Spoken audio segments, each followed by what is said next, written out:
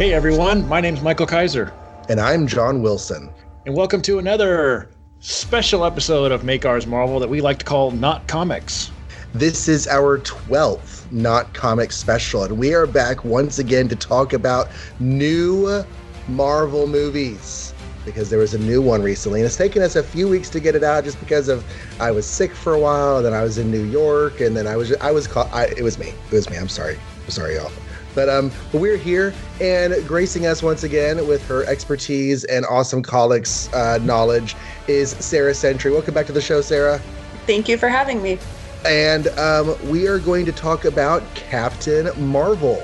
So, Captain Marvel finally came out, which means it's almost time for Endgame. It is this month, as of this recording. 3 weeks. So let's just do some couple of sentences overviews. Sarah, what was your response to the movie? I thought it was really good. Okay. Mike, how'd you feel about it? I thought it was okay. Average, on those lists of everyone's favorite movies that I've never tried to do because I'm too scared to do that. It'd be kind of in the middle somewhere, maybe.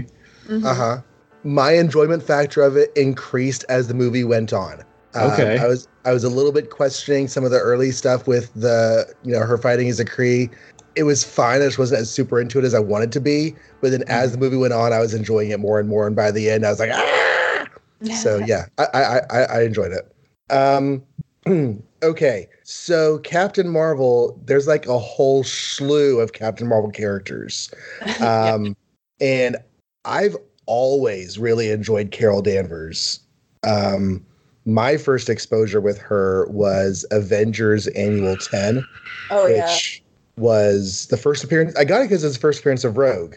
Mm-hmm. But then I got this huge story that was following up on a really questionable story that had been done in Avengers. Mm-hmm. I was young. I didn't really realize the depth and the ramifications of what was going on in the story. I just knew I really liked this character. And she was telling off the Avengers and all this other stuff. But doesn't she make them cry? I think she does. Wow. I think Jan cries, and they're super shamefaced. And then when I got back into comics in the mid 2000s, I picked up the Brian Reed series that was going on at the time and read back from the beginning of that. And then she got the name Captain Marvel instead of Ms. Marvel, and I've read some of that, and I've read her original Ms. Marvel run in the 70s from Chris Claremont and others. And Sarah, what's your experience with the character? At this point I've written 30 articles on her. Right. I just so many that I forget that I wrote some of them sometimes, and then I'm like, oh yeah, I did write that, didn't I? I have been reading the way that I first saw her was in the Avengers comics that were done by Kurt Busiek and George Perez in the late 90s, other than the Binary. I saw her as Binary and was sold beyond sold.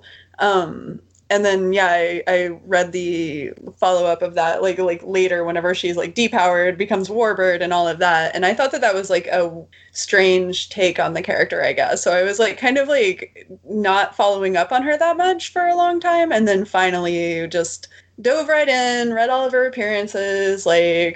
Now I'm a Carol Danvers expert. Yeah, because in writing all those articles, of course, you read and reread all of her history.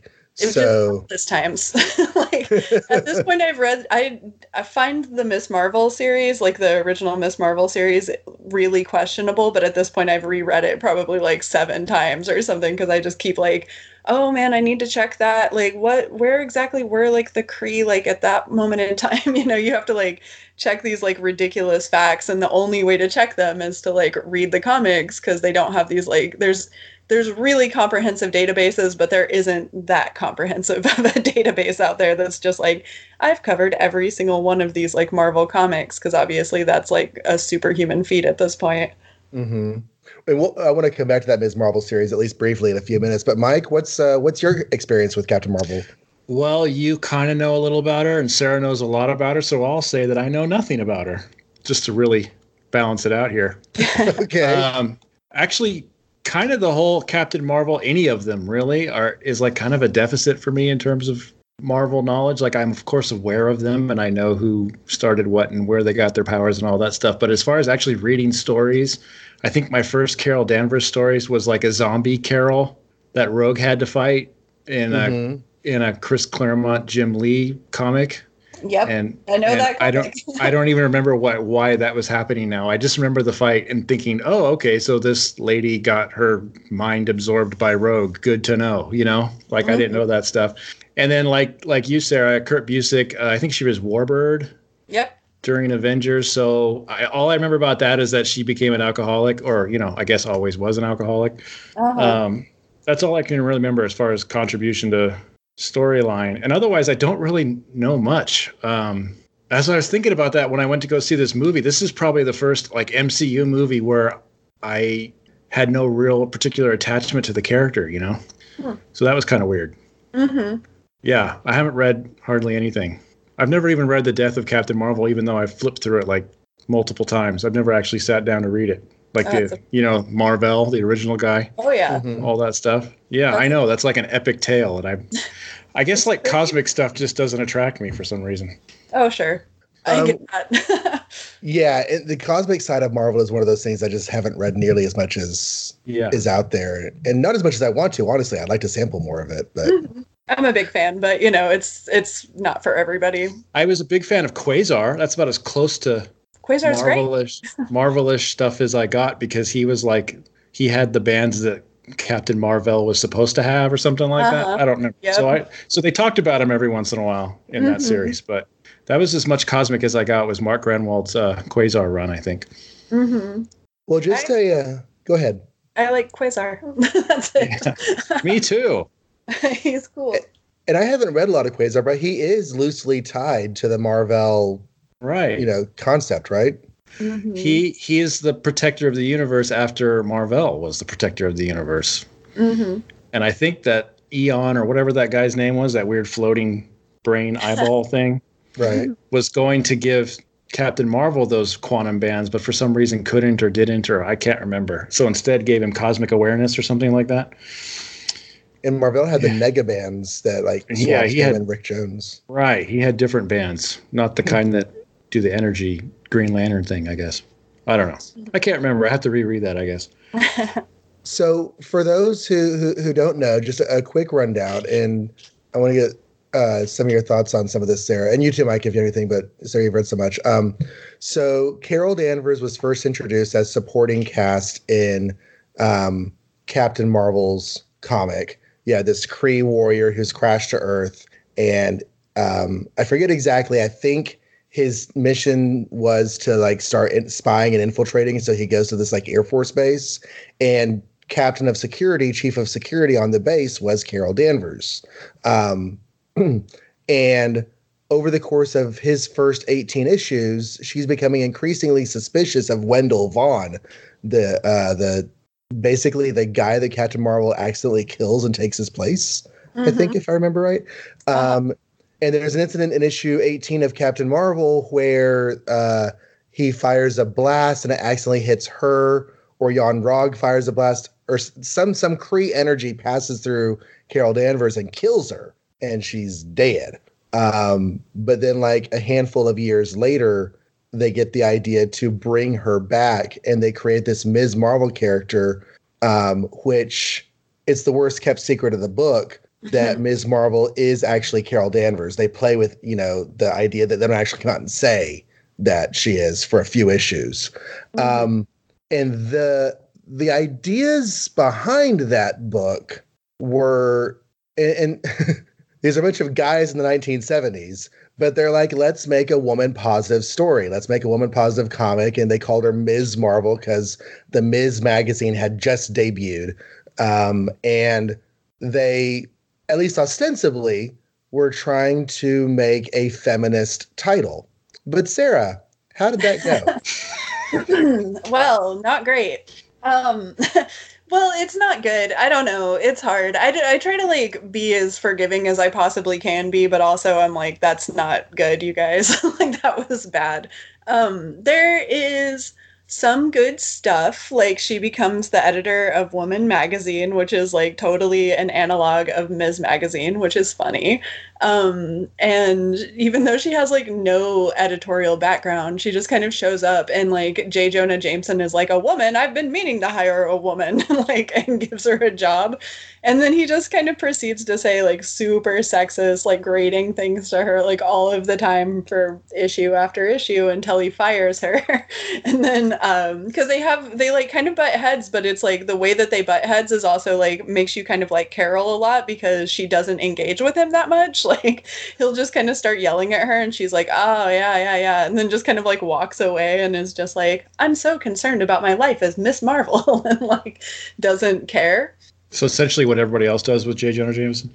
I think that like other people are kind of scared of J. Jonah. Like you see him like yell and a lot of people like dodge him and like you always see something like chaotic things happening around the bullpen and like all of that stuff.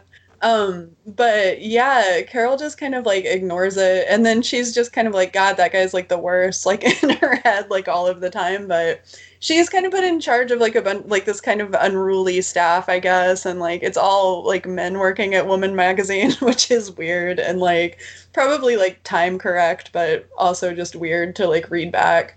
There's just a lot of problems. Like it's like kind of still a campy classic, I guess, in a way. It's really indicates like what the kind of like mood was, I guess, of the time, because you have Spider-Woman and She-Hulk were out there doing exactly the same mistakes, like very condescending, like a lot of sexist like joke rants where like J. Jonah is just saying like, oh, women, why'd they ever let him out of the kitchen and like that kind of stuff. And it's like, cool, but like I don't want to read this that much. Like you hear these things if like as a woman, you don't want to like read it really that much in a comic and be like, oh, cool, well, that's great. Like he doesn't get a comeuppance. Like nothing bad happens to him because he says these things, so it's just kind of like, I don't know. So this took place these were what, late 60s, 70s comics? Late 70s. Yeah, late 70s? 70s. Oh, late 70s, wow.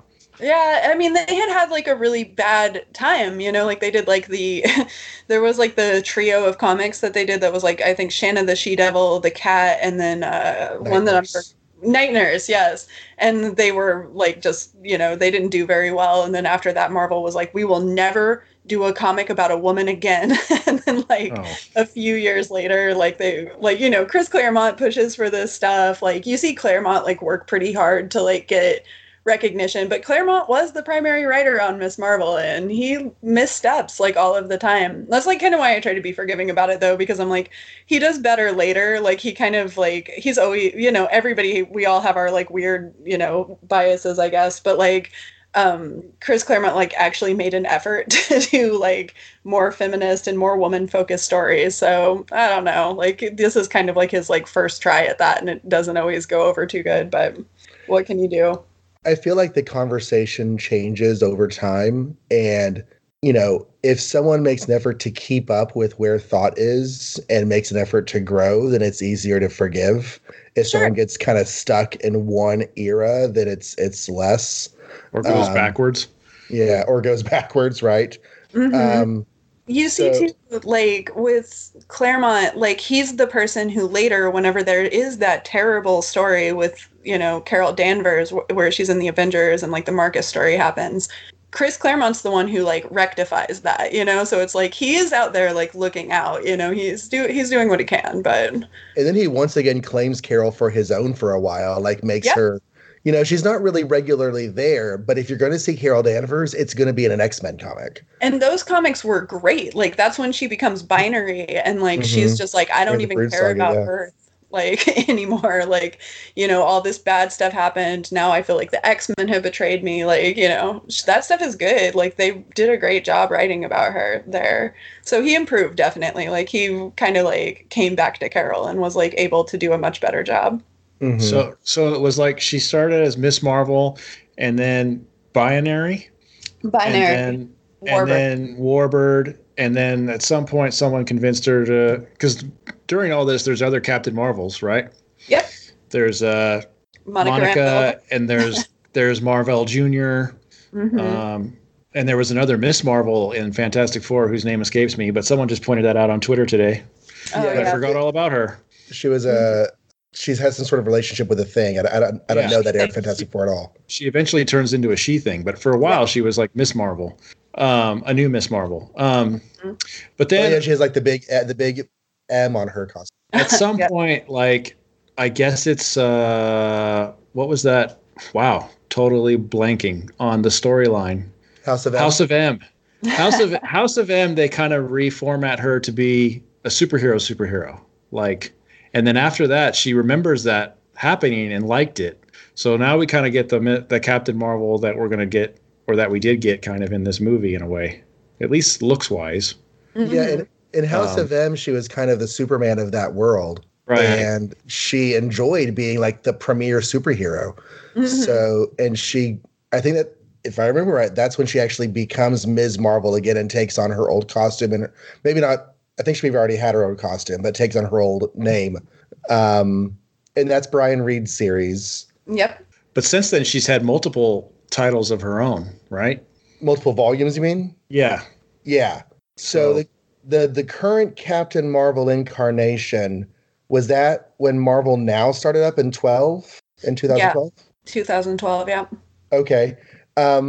Really briefly, one of the things I like about her first series is that Jerry Conway starts it, and he makes Peter and Mary Jane supporting cast for her for a while. That was cool.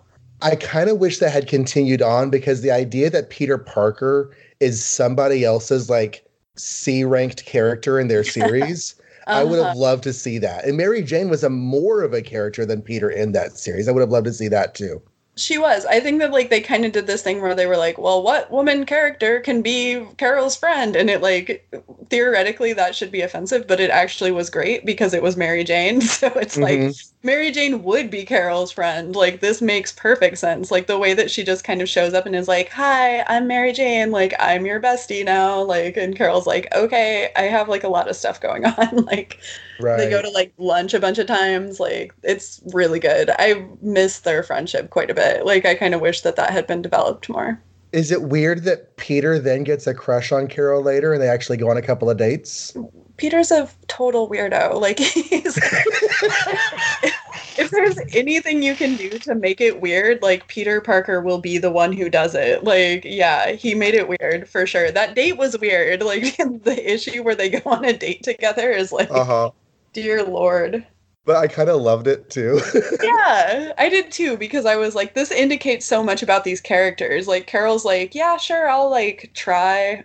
And Peter's just like, oh, this is going to be amazing. And then they both kind of just like realize that like she's on a totally different like plane of reality than Peter Parker is. Well, and it's so awkward boy thing to like really like the really attractive girl and ask her out.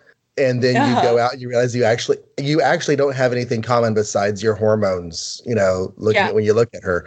But then it's such a cool thing for Carol that like they actually stay friends. And she, you know, is a pretty cool friend to him whenever he's on the Avengers for a while there. Okay, so I have not read nearly as much of the Kelly Sue DeConnick and other writers on Captain Marvel. So before we get into the movie, because I do want to get into the movie, are there like really big highlights of what's been going on in her life in the last few years? Yeah, definitely. Like, I think that the most important thing is basically like the Captain Marvel comic is what the Captain Marvel movie more or less came out of. So it's kind of like her choosing to become Captain Marvel happens in like the very first issue. Like, you know, her and Steve Rogers have a whole conversation about it where he's like, no, like you're Captain Marvel, please like start just like accept that, you know? And then, yeah, she kind of, it's like things that you need to know for the movie. I don't know, but like she hooks up with like Rhodey in that series. Like, so they have like a really cute like romance. That's where like Chewie had shown up, and Chewie is Goose in the movie. Chewie had shown up like earlier than that, but this is where we get like Chewie as a Flerken and like all of that kind of stuff. Okay. And that's James Rhodes, right? War Machine? You said yeah. Yeah, it's making sure. Sorry. Okay. That seems like a good relationship pairing over Peter Parker. Good God. It really was. And I loved their dynamic because like Rhodey is a very chill person, but he's also capable of like being there for her in a way that's like very low key. And I think that that's like with Carol, like one of her things is just being like dissatisfied with everything. And it's like, well, Rhodey is like the person who you can't be dissatisfied with. Like it's impossible because he's just like the best guy, you know? So I do enjoy that. Did their military background, was that a bonding point for them, or did that ever not come up? Sure, yeah. Okay. They make like little jokes about it. Okay, cool. All right, well, getting into the movie. Of course, I was really curious going into the movie about what kind of origin story and creation story they were going to do for her, because you have so many different elements to Mar-Vell and Captain Marvel and Carol Danvers. And they basically did what I wanted to do, which was like pull in lots of different elements and fuse it into a neat whole. So you have her getting her powers from the Kree. You have Mar-Vell being involved in the actual incident where that happens. You have her kind of dissociative identity thing, like was going on in the Ms. Marvel series, where she wasn't really sure that she was Captain Marvel and Carol Danvers and all that stuff. They like played with that in a new way. So I liked that. I liked how they put all that together in an origin story. What did y'all think about that? Yeah, I think that they like just 100% combined everything as neatly as you possibly could. Like there's a lot of stuff going on with that character and they did what they could. Like it was really good, I thought. Yeah, I mean, in her comic book world, of course she needs Captain Marvel to be Captain Marvel, right? And they're not going to do that in this movie. We all knew that.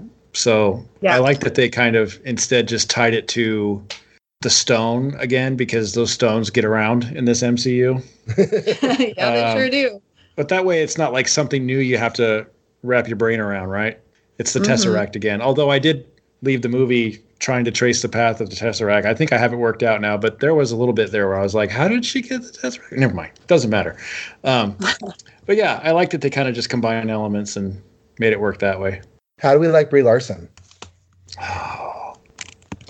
I'm going to get beat up for this, but this is probably my least favorite part of the movie. Oh, yeah? Yeah. I don't know. I'm not getting the charisma. I love the charisma. Okay.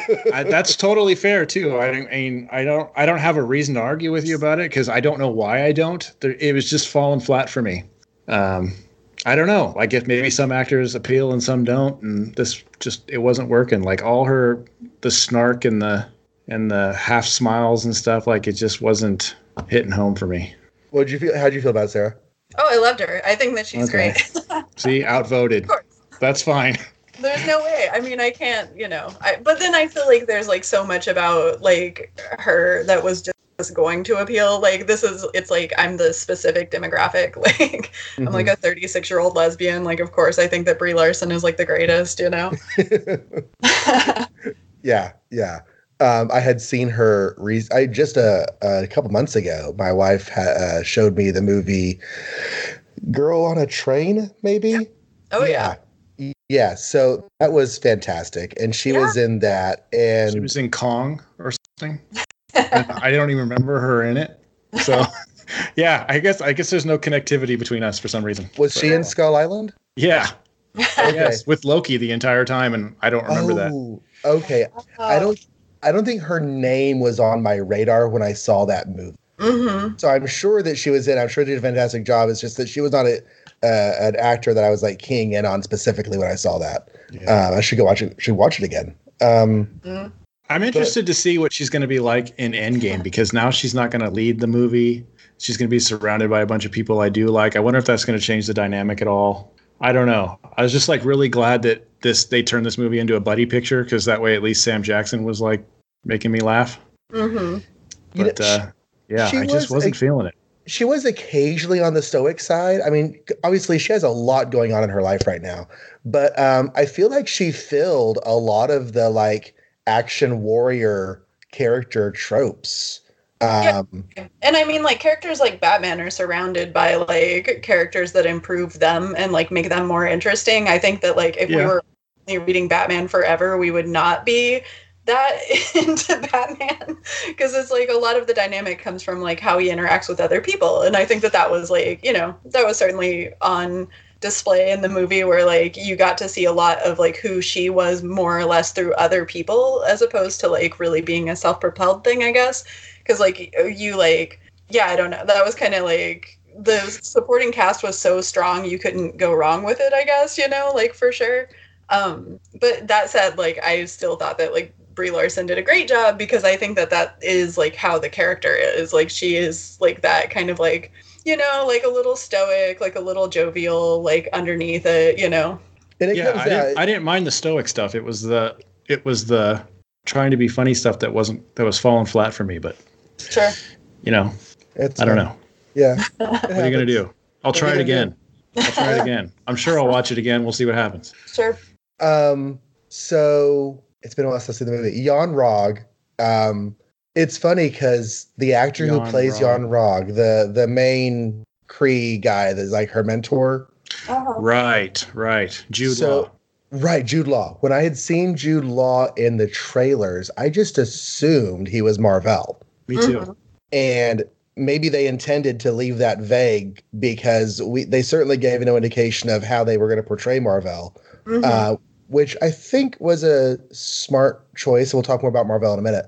But as soon as I realized that was Jan Rog, I was like, oh, this is not necessarily going to go great, because I know the role that Jan Rog plays in the comics. He's not a nice person.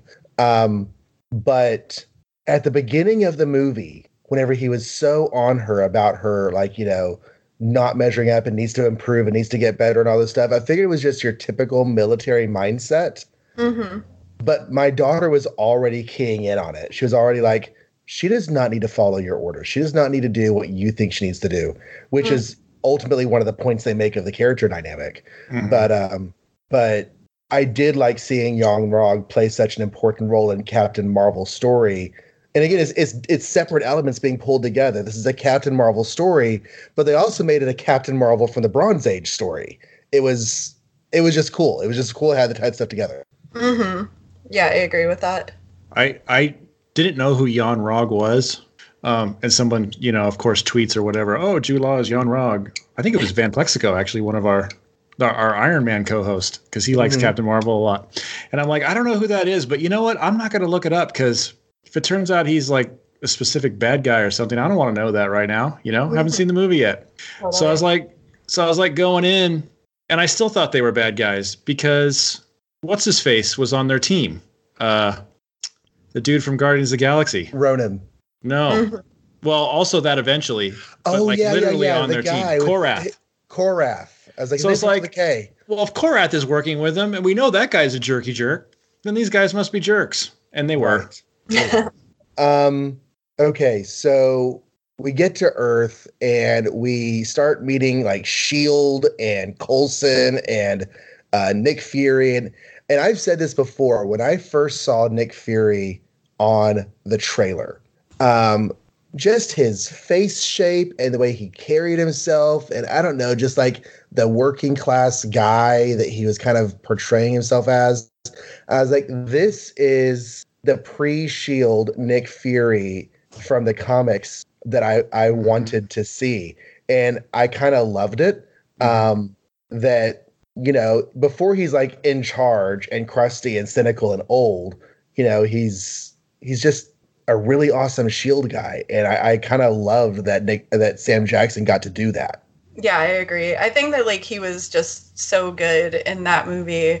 Like, it's hard for me, it's kind of hard to be like, oh, which cast member was I like the most into or something, because I thought that they all did such a good job. Like even Jude Law, like that's like one of my favorite roles I've ever seen him in. And it was the same with Sam Jackson. Like that was just excellent work. And his like dynamic, I think, with like everybody, like he was really good at just being this kind of like social guy who like at the same time is in way over his head, and I thought that was really good. Yeah, it's cool to see you know, pre-director Nick Fury, I guess. Yeah, I don't know what his position is. I guess he was just a regular old agent who shows up when Blockbuster gets attacked, right? Yeah. So yeah, it was neat to get a glimpse of that life, like when he actually was in the field, you know, hoofing it like everybody else, like Coulson. And man, they're getting good at that de-aging technology, because I didn't even really think about it when I was watching the film. Anymore. I don't know, either I'm getting used to it or they're getting better at it. I didn't think about it at all with Sam Jackson. Right? I did notice it with Coulson. Yes, I did too. I think maybe that's because they just dyed his hair weird or something, or gave him a bad wig or something. There were some shots of Coulson that did not quite work as well as they could have done. But, I mean, he was only on screen for like a total of 2.5 minutes. Yeah, so. True. Sarah, who's another character you want to talk about? Oh, well, obviously I want to talk about Maria and Monica. Yeah. Who That's my Captain Marvel, by the way. Monica, yeah, I mean, fair enough. Like, you can't go wrong with Monica Rambeau. I hope that she gets, I don't know, every time she kind of pops up, I'm just like, you like have to give her a series. Like the amount of like goodwill that character has, and like how many people really hold her as being so important, you know, in their hearts, right. Basically, like you just have to give Monica a series soon. I enjoyed everything about those characters.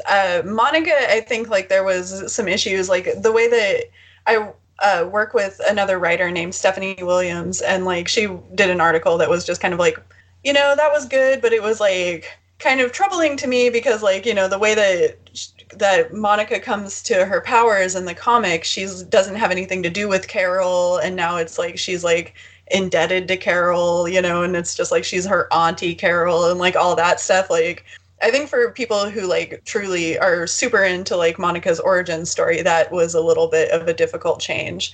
But as having just like a really cute kid, like running in and like being adorable, you know, that's like A+. So we need that in a movie. And we especially needed her to like kind of humanize Carol a little bit, I think. And I think that Maria and Monica also were like just interesting characters by themselves. Like they both just seemed like there was a lot more to their story that we just never got to.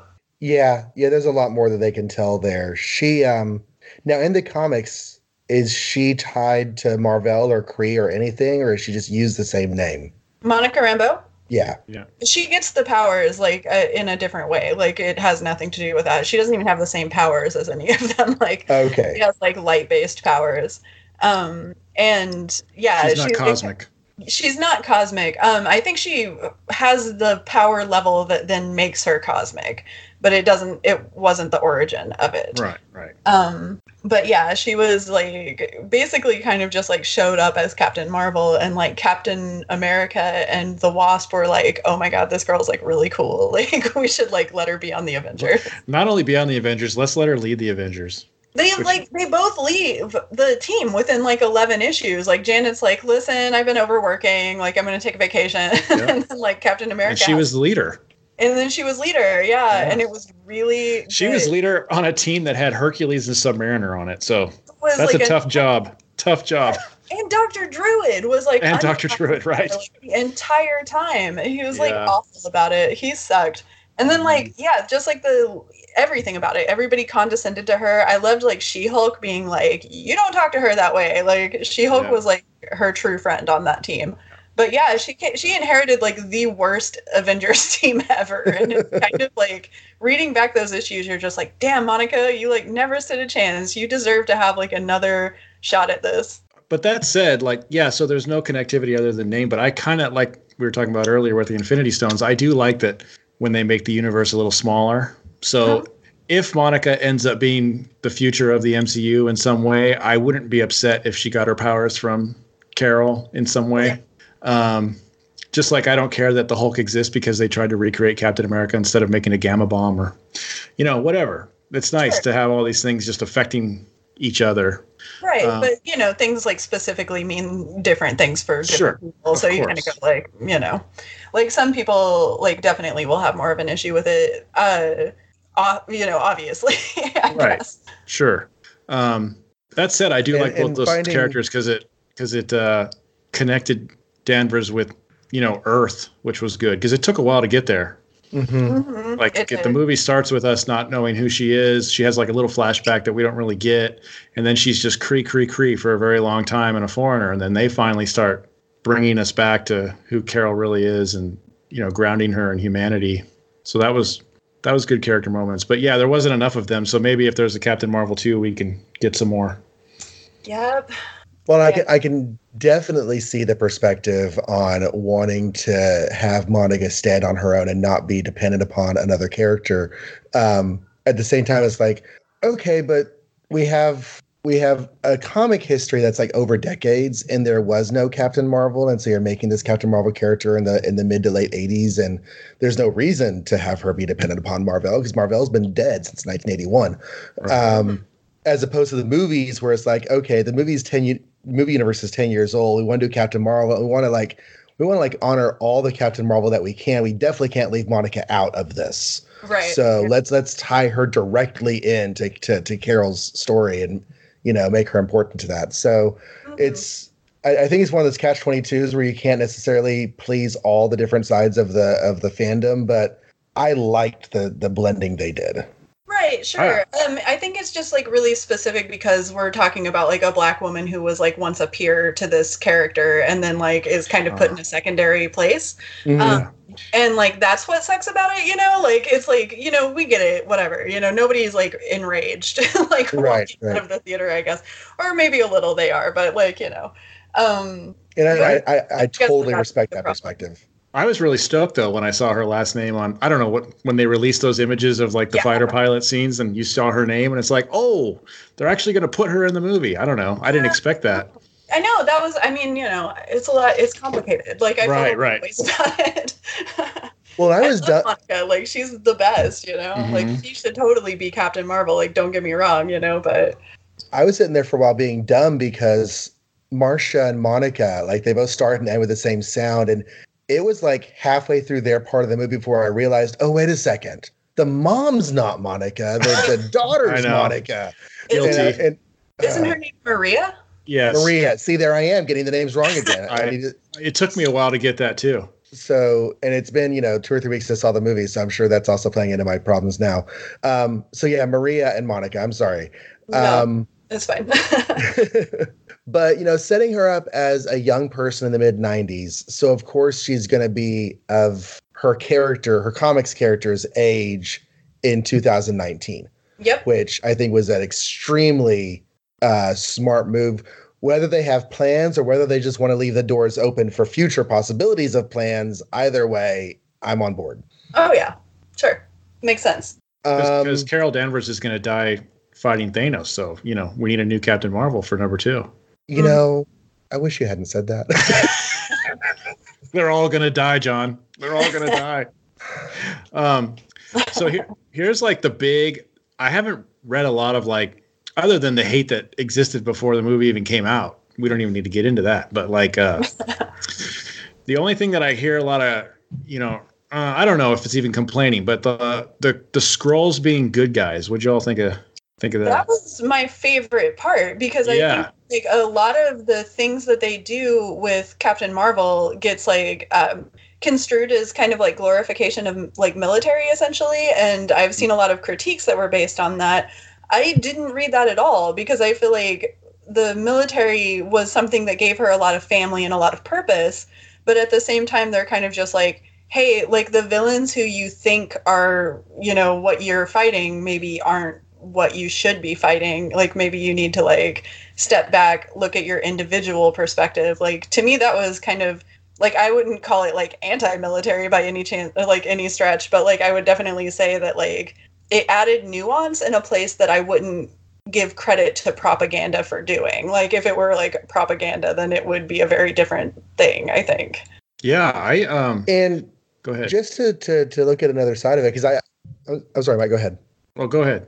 The refugee element and aspect of the Skrulls was really well handled. I really enjoyed it. I liked that you have someone that you're judging because of how they look and because that's what you've been told to judge is how they look. And then you find out, oh, wait a second. Oh, no, they're actually the ones that are suffering here. And, it just addresses those themes of prejudice and everything in really great ways. But I'm sitting here wondering for future stories, because, one of the things we wondered, are they going to do Secret Invasion? As soon as we found out about Skrulls, that was a question. For future stories, are we led by this film to believe that Skrulls as a whole are sympathetic in this conflict, or that this particular group of family and friends were sympathetic because they were, left to drift for years or whatever? I mean, where did the movie leave us with that? Because I don't honestly remember the detail on that. I think they were suggesting that all the Skrulls were fairly innocent of the Krees. domination. Although he did say that one guy who I really liked, whose name I have to look it up because I'm cheating, but Talos, the leader, he did say that even he has done things that he's not proud of because of this war. So you could, I guess, argue that there's probably quote unquote bad Skrulls or Skrulls that don't do great things. But on the whole, I felt like the Skrulls were the victims and the Kree were the oppressors. Which I also liked. I thought it was a good twist because, Marvel's been tricking us for the last, 80 years, telling us that Skrulls are 60 years, I guess, that Skrulls are bad. So I didn't even see that coming. And then when they reveal it, I still didn't believe it. I thought, oh, this is a trick. Right. Then I start flashing back or thinking back while they're talking. I start thinking back through the movie and going, they actually haven't done anything bad. I just thought they were because they're shooting at Captain Marvel. But of course you'd shoot at your enemy, right? That's not bad. Yeah. He tried to trick Sam Jackson, but again, if he thinks of him as an enemy, and he didn't kill him or anything, he just tried to trick him. And then he even prayed for his dead soldier at some point, in the morgue. So it's wait, maybe they are good. And then it turned out they were. That was cool. Well, it turns out we've all grown up being taught to believe that Skrulls are bad, so we just assumed. Yeah. So we got Skrulls, we got Monica. So we need to talk about Wendy Vaughn. Wendy Vaughn. Marvel. Oh. Her name was Wendy Vaughn? Wasn't it? Wasn't that her human name? Wendy Lawson. Wendy Lawson. I don't know where I got Vaughn from. Because Vaughn is Quasar. That's where I got it from, exactly. Because Wendell Vaughn is Quasar, isn't he? Yes. Yes. Lawson was the name of Captain Marvel, the original Marvel, and this new Captain Marvel. Or I guess she wasn't Captain Marvel, but, Right, Wendy. but Marvel.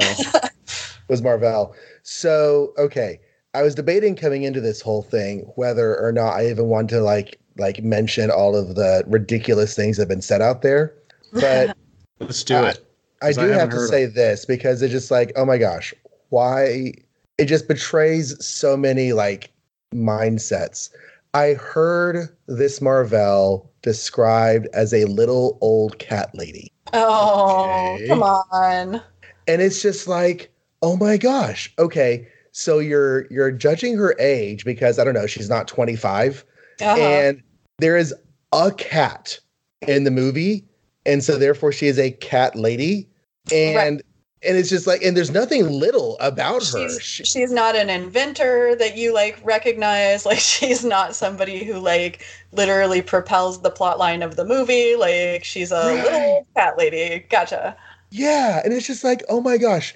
How, and that kind of, aspects of fandom are just, I guess they're never going to go away or won't go away soon enough. But I thought Marvel did exactly in this film what Marvel was supposed to do in Carol's story. And even better because they changed it out to where Carol's origin is no longer dependent on a male figure. It's also the fact that in those early days, whenever you read the first Captain Marvel series, he's a total jerk to her. He's awful. He says sexist things all of the time. That dynamic being changed into it being a woman mentor for her was just it's such a better move. And they did it very subtly. They didn't make a huge deal out of it. They were kind of just well, this is who Marvel is. And that was just better, honestly. They couldn't have done it the other way. They'd have to change it. Yeah, I had the exact same thoughts. It's oh wow, you're giving her a connection to Marvel that parallels what it was in the comics, but making her a mentoring woman instead of a standoffish male is such the right move to make.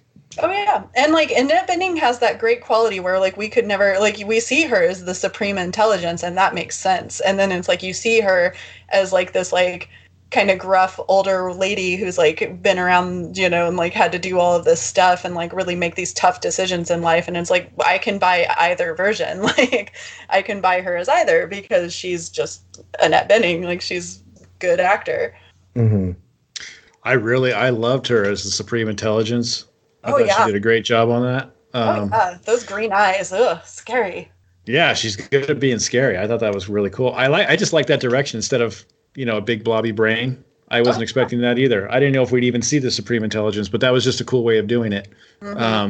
As far as Marvel, I just kind of felt like she served her purpose. She did what needed to happen to make the thing go forward. But I think I would have liked maybe a little more. I don't know what. Maybe more flashbacks or something. I think so too. But that's my only complaint about it. Is like she was there, she did her thing. Here's her relationship. Here's how the ship blew up and we got our powers. The end. But like, I don't know, something more, because we got flashbacks of like Carol partying with Maria and stuff like that, and that was cool. That felt like a connectivity, a friendship. Mm-hmm. And in this, the only flashbacks we ever got seemed to be like when the Skrulls are trying to, we thought, torture her, but really just extract information. So they were like weird flashbacks. They weren't emotional flashbacks. Kind of like, revealing the Joker killed the Waynes in '89 Batman. That wasn't emotional. That was just weird. Right. Yeah.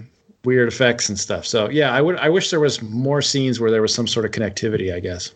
Mm-hmm. Yeah, I'll agree with that. We need more like older lady mentors who are like out there like being action heroes at the same time, in my personal opinion. Like, I think that like has taken off a little bit more like this year, like seeing like, Jamie Lee Curtis and like the new Halloween and stuff like that. Like, I hope that trend, at least if it's a trend that even exists, I might just be trying to like will it into existence. But yeah, I would love to have seen a little bit more of her. She was really good. Well, for Endgame, Thanos is going to be defeated by Glenn Close because she's Nova Prime.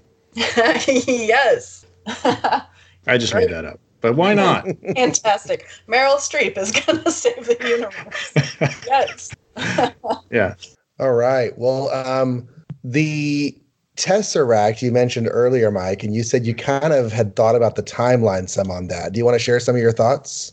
Well, it's just like with Infinity War, I remember like you and I had a discussion when we talked about the movie, like trying to trace the history of all these different stones, and because a lot of it is like, after credit scenes and things like that. So Tesseract was found by the Red Skull, and then he blew it up and it went into the ocean. And I guess they don't really show how Marvel got it, but she got it. And then that's how S.H.I.E.L.D. in turn got it for Avengers. And then from there, it made its way back to Asgard, and then Loki got it, and then Loki gave it to Thanos, right? Mm-hmm. Sounds right. Sounds right. But anyway, yeah, that was just something I was like, how's this working? But yeah, so we're missing the scene where Marvel finds it at the bottom of the ocean or wherever she found it. Mm-hmm. Yeah, because I remember, that's okay. I remember which movie was it, where I think it was maybe the end of Thor, the Norwegian scientist guy from Thor was asked by Fury to study the Tesseract. Right. So by that time, S.H.I.E.L.D. had it in their custody. Right. We never saw how that happened, and so this kind of tells us how that happened. Right. Okay. All right. Well, I'm running out of things to say. I thought that Goose and the Flerken reveal were fantastic. Yep, I was gonna say we can't leave it off if we don't talk about Goose. And also we have to talk about Dr. Minerva. But Goose is like so good. And there are like two different Funko Pops of Goose. Oh, so good. One with I think there may be three. I think there's a cat, and there are like two different levels of tentacleness coming out of her face. So did you guys think it was a cat the entire time, or did you know it was an alien and I just didn't know that? I read Kelly Sue DeConnick series, so I definitely know. Okay. That's like one of the better parts of that series, because like she has like the great line, "Let go of my Flerken cat," I thought it was just like a Tribble joke, like Klingons hate Tribbles for no reason. And so like Skrulls just hate this cat because they think it's like the mortal enemy of the Skrulls, and it's just a cat. So I'm like, this is amusing. And then like tentacles came out and killed that stuff. So like, oh, Rocket, it's not a cat. Rocket's the one. Rocket in the Captain Marvel series, whenever Carol ends up hanging out with the Guardians of the Galaxy, Rocket's like, you like don't want that thing near you. And she's just like, yes, I do. It's my cat. That was cool. That was a surprise. And Fury tells Goose, okay, I'm trusting you not to eat me. And then Goose takes out his eye. Yep. And later in life, he's like, last time I trusted someone, I lost an eye. Yep. That's how it is. That's how it was. That's like cats will do it.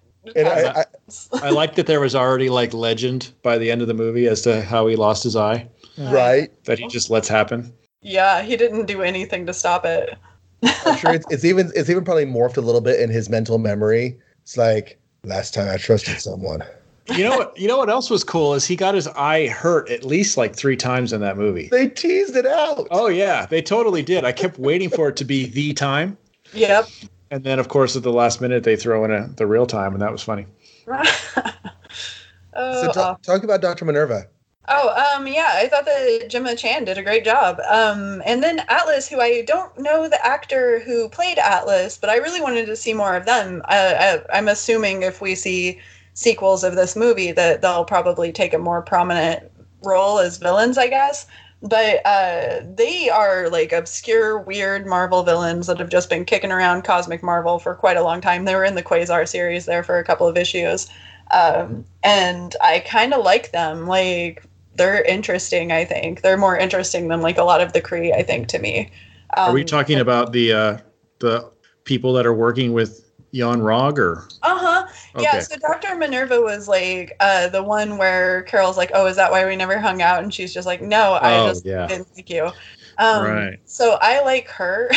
And like, I thought that she was really good, but it was like too brief, and like we didn't really get into her character at all. But both of those characters, her and Atlas, have like the same like long, weird Kree Cosmic Marvel histories. And I was just like, they were characters that didn't get fleshed out enough, but like the people who were playing them did a really good job. And they kind of just like, it was one of those like Annette Bening in this movie things where you're just like, oh, I want to see more of that. Cause like that kind of, it like touched on some comic history that is just like so bizarre that it was like kind of weird to see them in the series.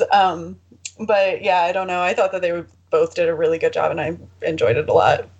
Yeah. So speaking of, I mean, we should probably wrap this up soon, but speaking of just one last thing, you know, you were asking like, John, do you think all the scrolls are good or just that particular sect? But how did the Kree also end up? Because if you think about Guardians of the Galaxy, Ronan is like a rebel of his people. Like they've established peace, and we can assume maybe that Captain Marvel helped with that by, you know, beating up Kree or something, creating a peace treaty. So he's the only one left. Him and his sect are the only ones left going around like being evil Kree. So do you think that all the Kree are bad? Well, I guess all the Kree must be bad because the Supreme Intelligence wasn't exactly a nice lady.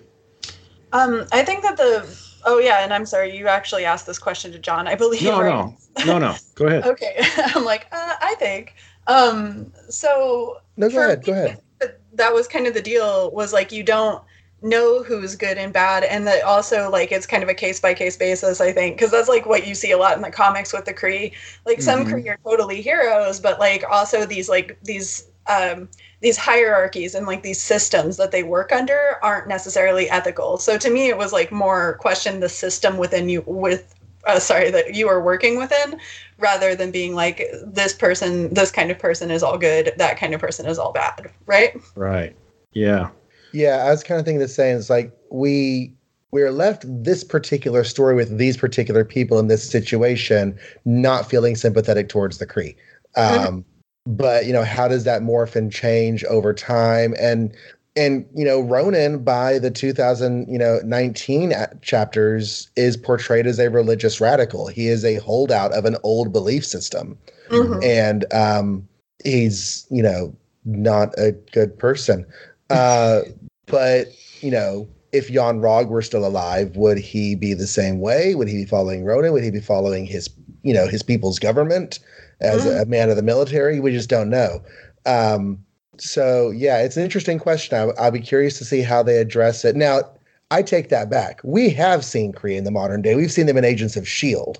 Yeah. Oh, well, I haven't watched that. The Kree in Agents of S.H.I.E.L.D. are... they're not necessarily warlike and trying to take over the world, but they do enslave lots of people. They are very egalitarian. What's that? I think that they're kind of like eugenics based always in the comic, where they're just like, here's like this example of perfection that we strive towards. And then like they have obviously like, you know, kind of this like what I would consider to be kind of like, you know, if we're going to deal with like real world issues, it's kind of a racist hatred towards the Skrulls. And I think that like has a lot to do with like what their perceptions of themselves are and how like they value being like the best and being perfect. And like, they're just like, yeah, we're noble heroes and like stuff like that, you know? I think that like a lot of that stuff is like very eugenic sounding. Well, just because Ronan is a religious radical doesn't mean that the Kree are being peaceful altruistically. Right. And actually, I can't remember whose head he was smashing when he was giving that speech, but it wasn't a Skrull. So maybe that was a whole different race that they were at peace with. That was a freaking Nova. The people from Nova's planet, right? Yeah, whatever they're called. Yeah, and if I remember right, and it's been a while since I've read it, but when we find out the origins of the Kree-Skrull War, it's the late 70s, so we've heard about Skrulls for a really long time, but Kree are still a little bit of a less-known entity, and we get the origin story, and we find out that the Skrulls were originally peaceful. Yep. And, you know, it was coming into conflict with the Kree that led them to be more warlike and barbaric in the way they treat the galaxy. So I think that the choice to make the Skrulls sympathetic here is definitely rooted in comics. So if only I had read more, I wouldn't have been surprised at all. Well, not say that to you, but just to say that, you know, because that story choice has gotten questioned online a lot. And I'm like, I think it's actually a comics-based story choice. It's just not the one we see most often. Right. Because that's not how they're originally presented, of course. So that's a retcon. But right. Still, that's cool. Yeah, and then, you know, like, it got kind of, like, changed again. Like, it changes so much. Yeah. As long as they keep on making comics, they're going to keep on changing comics history. Right? Yep. Yeah. Any other thoughts coming out, or characters or story points that we want to address? I think that's about it. It was, like, kind of a straightforward movie. Like, it's like for all of the Easter eggs that we were all like, you know, I was super excited to see a bunch of that stuff. It stuck to its mission. Like, it kind of just like went through with like fighting Skrulls and then it's fighting. like, it just felt like, not in a bad way necessarily, but it felt like it was setting up the chess pieces for basically Endgame. So yeah. So it had to get through that, and now we have a new player who can, you know, punch spaceships, and we'll see what happens. We'll see what happens. Yeah. I'm trying to find anyway, the review that my daughter gave of it. Okay. Yeah, if they do the cheeks thing. Okay, so whenever I came out of the film, I was posting on Facebook, and someone asked, well, what'd you think of the film? Because we're going to go see it. And I let my daughter reply. So she took the fun and she typed, this is what she typed. She said, in my opinion, this movie is required viewing for every single woman who has been told that she is not capable because of her sex. For every woman who has been told to stop being so emotional or hysteric when she's just expressing her feelings. But it's also required viewing for every man who hasn't been told that, who's been told he's a leader, not that he's bossy. I think the movie is fantastic and some of the best work that Marvel Studios has ever done. Oh, yeah. See, I was going to say, too, like, in the lobby, there were, like, all of these, like, 12 and 13-year-old girls that were just, like, over the moon, you know? So, I mean, it's a good movie. That was a good one. Like, a little bit. Like, oh. Yeah, that last Jan Rog punch was pretty awesome. Oh, I know. And the whole theater kind of blew up for that, so that's the on-point message right there. Yeah. I mean, whenever I was growing up, the phrase girl power was kind of cutesy and, you know, sort of over there. But I've, like, been in my own, you know, mental register. That phrase has gotten so much more, like, strength to it. Like having these films are, like, elevating women and elevating the female gender and just, like, letting men know, hey, you know what? It hasn't really been okay the way you've been acting for the last few decades or millennia. And I'm glad things are changing. Yeah.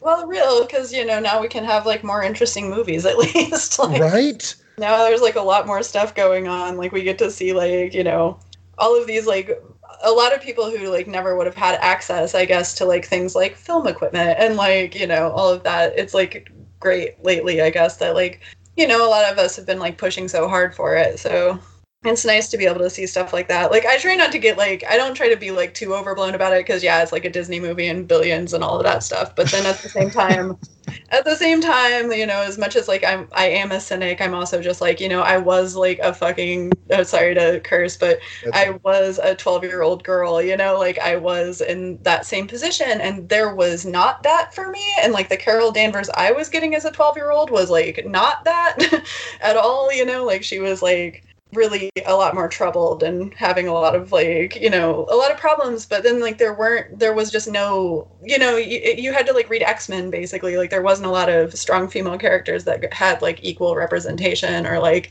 page space or anything like that. So, if that's, it's like if that changes and like if, young people in general are being able to like see this and be like, oh, it's like fine for like this woman to like, punch Thanos or like whatever thing happens, she can do it, and like this movie can make this amount of money, then like, okay, that's good, like you can take a message from that. Yeah. So as a recording, it passed 1 billion like about 36 hours ago, and yeah, that's pretty amazing. It's the second one by a female director ever to pass 1 billion. So that boycott really worked out for those guys. I know, it's good that they were doing that with their lives. Right? Like, good God. They need to chill out. They went. Yeah, they Liars. went. Whatever. And then they're like mad about it still, like being like, oh, so mad about this. Whatever. Like totally. Yeah, they went for sure. Like, I wish I had that kind of money. I could go to movies just to hate them. I know. Good. What a leisurely life that must be. Yeah. Whew. Two probably brief talking points, then we'll say our goodbyes. What do we expect Captain Marvel's role to be in Endgame? Punch Thanos. Captain Warlock. Yeah, Captain Warlock. That was a great answer I just did on accident. Yeah, really, honestly. Yeah, that's kind of what I think. Is she's going to be the ace in the hole kind of character instead of Adam Warlock was in the comic, Uh-huh. That or also Gamora's going to be Captain Warlock too, but I think every person ever shipped Tessa Thompson and Brie Larson is just going to lose their minds because they're going to say like 2 sentences to each other through the whole movie. And like people are going to be like, oh my God, they're in love. And like, I'm going to be one of those people. Like that's going to be me too, Yeah. But I don't know. I think that'll basically be it. I think she'll just like show up, do her awesome thing that she just did where she was like punching everything. And it was just great for like the last like 20 minutes of the movie. It's like, cool. I'll just watch her fly around and punch stuff. And I love their choice that we had, Endgame trailers before Captain Marvel came out, but none of them even hinted that she was in the film. Although, of course, we all assumed that she was going to be in the film because of the way the structure of the films. Right. But now that the movie's out, we have trailers that show her in the movie. And I'm definitely looking forward to her flying around with her, her Captain Marvel rainbow trails as she flies, because that's what Captain Marvel has. And I love that she had that in that last big action scene. She like turned all colorful and light filled. It was great. Yeah, let's see Thanos throw a moon at Captain Marvel. Yeah. And I forgot what my other talking point was, so I guess that's done. So unless y'all have anything else, I don't. I think that's about it. All right, Sarah, where can they find you, and what's a recent article or two that you've put out there? What did I do today? There was one that was about Satanism, like women, lady Satans in genre. Yeah. We're doing religion and genre month at Sci-Fi. So at sci-fifangirls.com, you can find me and a lot of other people who do great writing. And they're doing this thing, like, as I just say, religion and genre for the entire month. And the one that I did today about lady Satans, and then before that, there was like the Aurora piece that was about how badly she's treated in the comics, basically just for being guilty of having a mental illness. Oh yeah. And then Alpha just Flight. like, yep, good old Alpha Flight. And then I'm trying to think, like, there's been a lot. Like, we just did this like 31 episode podcast that was all these women in genre that are just forgotten about. So I did like 7 or 8 of those scripts where I was talking about Dorothy. Oh wait, no, I didn't even write the Dorothy Woolfolk one. But like, talking about like, I did the Marie Severin one. I did like Delia Derbyshire and like a lot of these like women who just have been kind of like, their work is stolen and then people forget about them. So if you want to learn about that, then check it out. And that's at Sci-Fi Fangirls, SYFYFANGRRLS. That's right. All right. Well, thank you again so much for being on the show, Sarah. Thank you. we will definitely be looking forward to getting to talk more Marvel movies with you in the near future. Oh, it's X3 though, right? X3. Well, they can't all be first Baptist. We've been trying for a long time. It was like we foresaw this months ago, so it's... I want to talk about Batman and Robin. Oh my god, yes. I like that movie. Yeah, we talked about that a little bit already. Yeah, we should talk about it more. Yeah. Okay, but thank you all for having me on. All right, and we will see y'all next. There's another episode in the feed right now, so you should go listen to that. And Endgame is around the corner, so we'll be coming back soon with that. Hopefully not with a 3 or 4 week delay like this time. But anyways, Mike? Yes? Do we have any closing sayings we do on these things? No, we just say goodbye usually. Okay. ThankCarsMarvel.com. ThankCarsMarvel.com. Goodbye usually.